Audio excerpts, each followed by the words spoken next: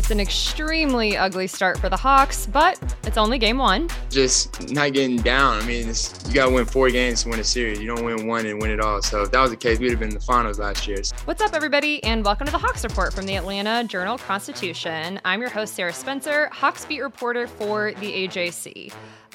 So gonna be completely honest with you guys, this is gonna be a pretty short episode, and there are 2 reasons why. The first reason is that I did not land in Miami until about 3:30 a.m., did not go to bed until 4:30 a.m., and then, of course, the game was at 1 p.m.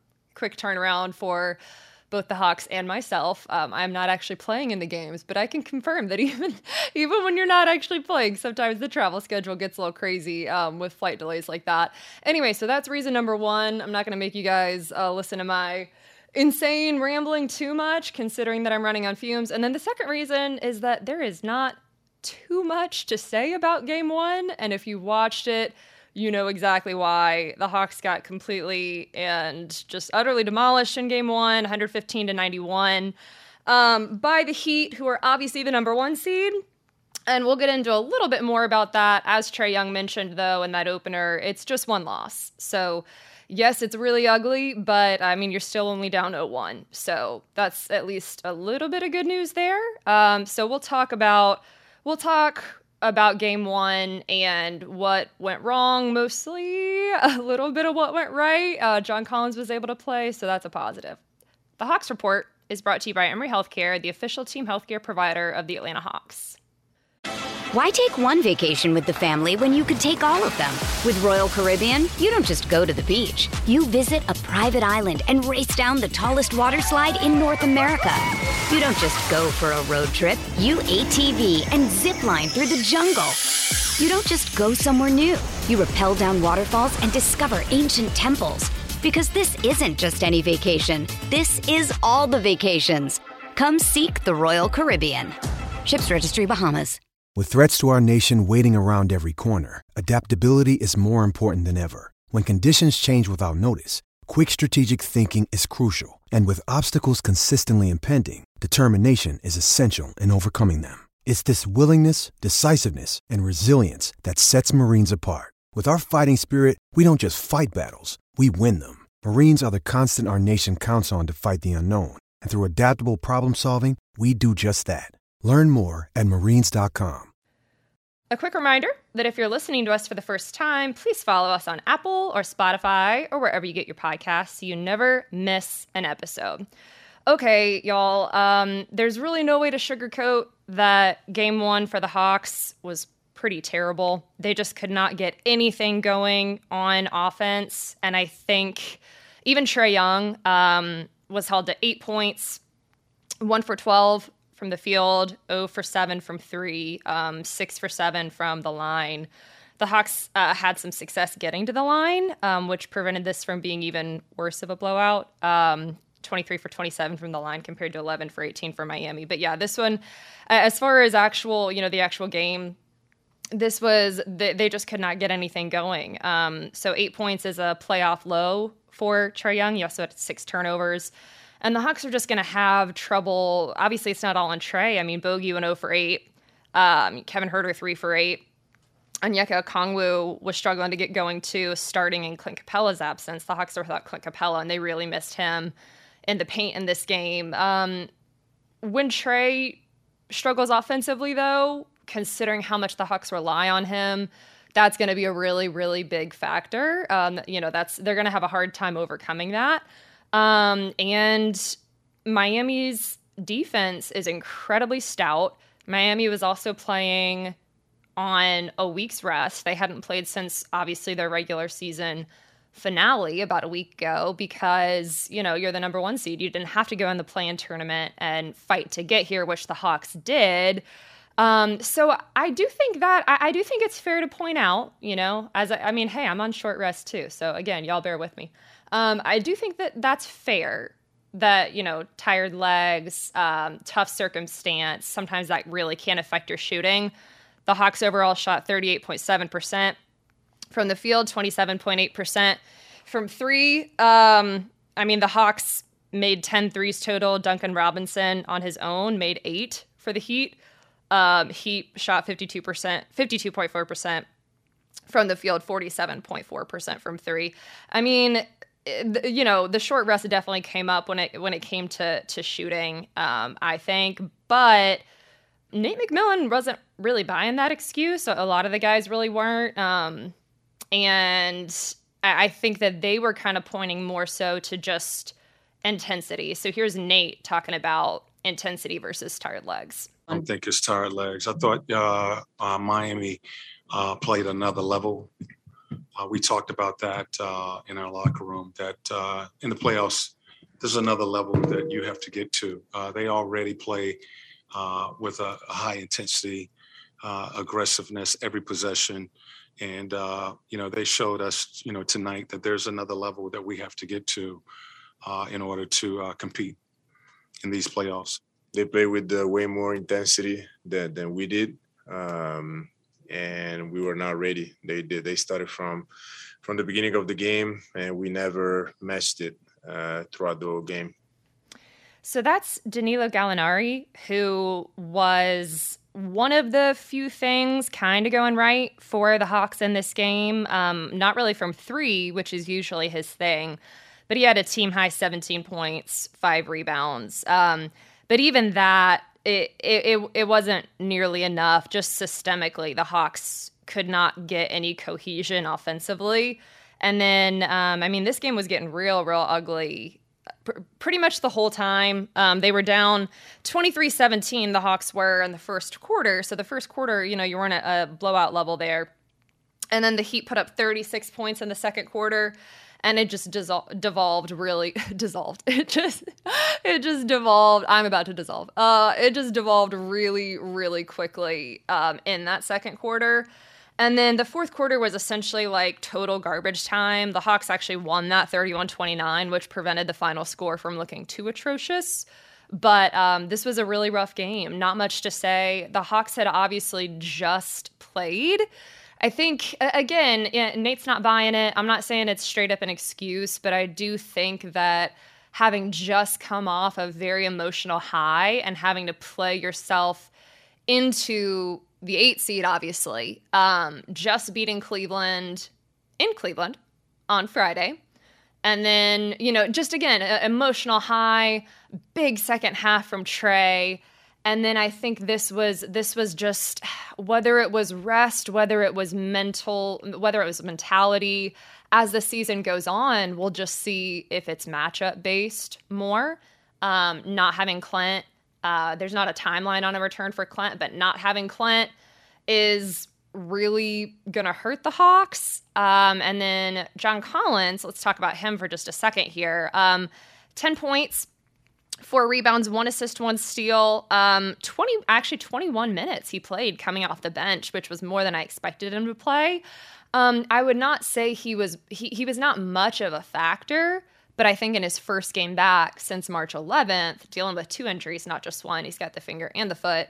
That was a slight positive takeaway there, but he was not able to, affect the game or keep the Hawks in it. Like maybe that would have helped if you had, Johnny and Clint. Maybe this is a different game. So obviously the Hawks are shorthanded and struggling when you're missing. Well, they're not missing John, but when 2 of your front court guys either are gone or aren't at their typical level. So we'll see how John plays. We'll see how he's feeling as we move forward in the series. So anyway, after the game, John talked about how he is feeling. I think obviously it's good for him to get back, but he did mention, he's not really fully himself out there yet.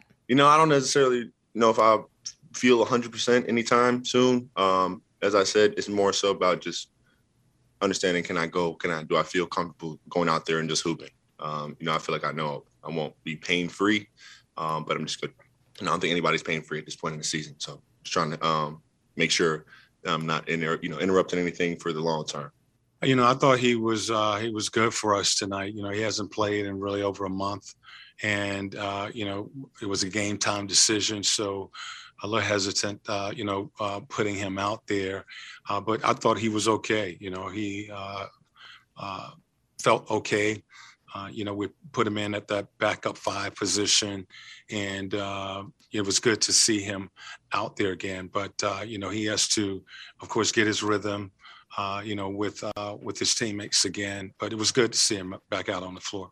Yeah. So John, eventually in this game, I think he started to warm up, which of course is totally understandable when you miss, about a month or so or several weeks. It's going to take you a little time to get fully back in the swing of things. It's great for the Hawks. They brought him off the bench in this game. It's great for the Hawks to get him back. And I think it's just, something to keep an eye on throughout the series is, can he, how does he kind of get back in the swing of things and look more like his old self? Because I think that's definitely something they're going to need, especially if they don't get Clint Capella back. Onyeka Okongwu started with Clint out injured, 3 points, 4 fouls in 20 minutes. Got into a little foul trouble there. 7 rebounds, 1 assist, 1 block. Again, I don't even know. I don't even know if it's looking at like individual stuff that I'm reading out. It's you can't pin this on one guy for sure. There were just a lot of systemic things going wrong. I think the Heat were just totally in the swing of things, totally firing on all cylinders. You're in your home gym, playing in front of, your own crowd, shooting on, your own baskets, that kind of thing. And this was just one of those games where the Heat just dominated. It was just, a clunker for the Hawks. But again, like we said at the beginning, it only counts as 1 loss. So Trae Young talked a little bit about Miami's defense, which I do think is something to really point out, that this is a different monster than what the Hawks faced, obviously, against Charlotte, who does not have a good defense, in the play-in tournament, the first of 2 must-win games they had to get.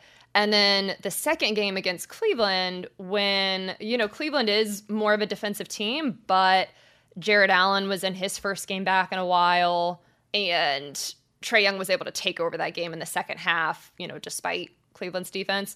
Miami is a different monster. This is a extremely potent, tough defense that they're going to have to tackle. So here was Trae talking about dealing with the Heat's defense.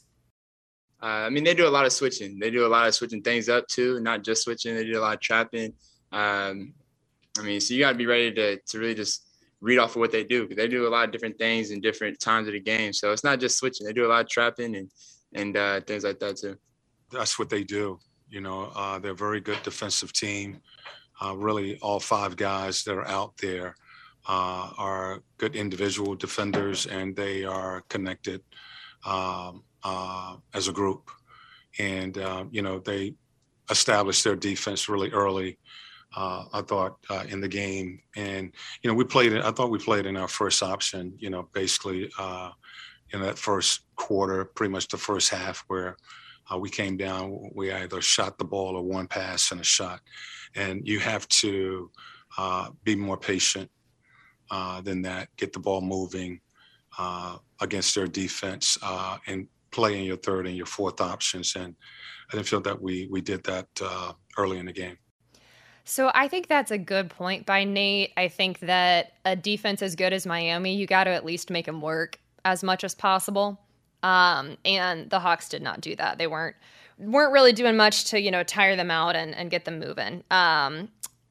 35 assists for the Heat, 16 for the Hawks. Some of that is, the Hawks weren't making shots. But the Heat were definitely moving the ball really well as well. 18 turnovers for the Hawks, 15 for the Heat, but the Hawks are, a team that they typically don't turn the ball over much at all. The Hawks were actually first in the NBA in the regular season in lowest turnovers, rather. But, the Hawks are the team that really can't afford to do that. So anyway, we'll have to see how they bounce back, and we'll talk more about that in just a second. This is the Hawks Report from the Atlanta Journal-Constitution. Why take one vacation with the family when you could take all of them? With Royal Caribbean, you don't just go to the beach. You visit a private island and race down the tallest water slide in North America. You don't just go for a road trip. You ATV and zip line through the jungle. You don't just go somewhere new. You rappel down waterfalls and discover ancient temples. Because this isn't just any vacation. This is all the vacations. Come seek the Royal Caribbean. Ships Registry, Bahamas. Another day is here, and you're ready for it. What to wear? Check. Breakfast, lunch, and dinner? Check. Planning for what's next and how to save for it? That's where Bank of America can help. For your financial to-dos, Bank of America has experts ready to help get you closer to your goals. Get started at one of our local financial centers or 24/7 in our mobile banking app. Find a location near you at bankofamerica.com/talktous. What would you like the power to do? Mobile banking requires downloading the app and is only available for select devices. Message and data rates may apply. Bank of America N.A., member FDIC. All right, everybody, welcome back to the Hawks Report from the Atlanta Journal-Constitution. I want to thank everyone who subscribes to the AJC and AJC.com. It's what makes all of this possible. And if you aren't a subscriber, you can go to subscribe.ajc.com/podcast. And your first month of unlimited digital access is just 99 cents. That's subscribe.ajc.com/podcast. So you always know what's really going on. Okay, so as we've talked about, obviously a very bad way to start the series, but the series, to state the obvious, it's not over. It's just one game. Not a good game, not a good start, but it is just one game. It's not like you've lost the series, after one game. And Trae Young talked about that a bit and how he expects the Hawks to bounce back. We obviously got to go back and to the drawing board and get some things switched up and to be ready to play. Really, it's just not getting down. You got to win 4 games to win a series. You don't win one and win it all. So if that was the case, we'd have been in the finals last year. So I wish we just gotta keep a clear mind, stay level-headed, and we will, and just be ready to go for game 2. Yeah, and I think that's the right mindset to have. This is a game that it's not one of those clunkers like in the regular season when you're like, I can't even bring myself to watch the film. Like, obviously, it's the playoffs. You got to really dissect everything that went wrong.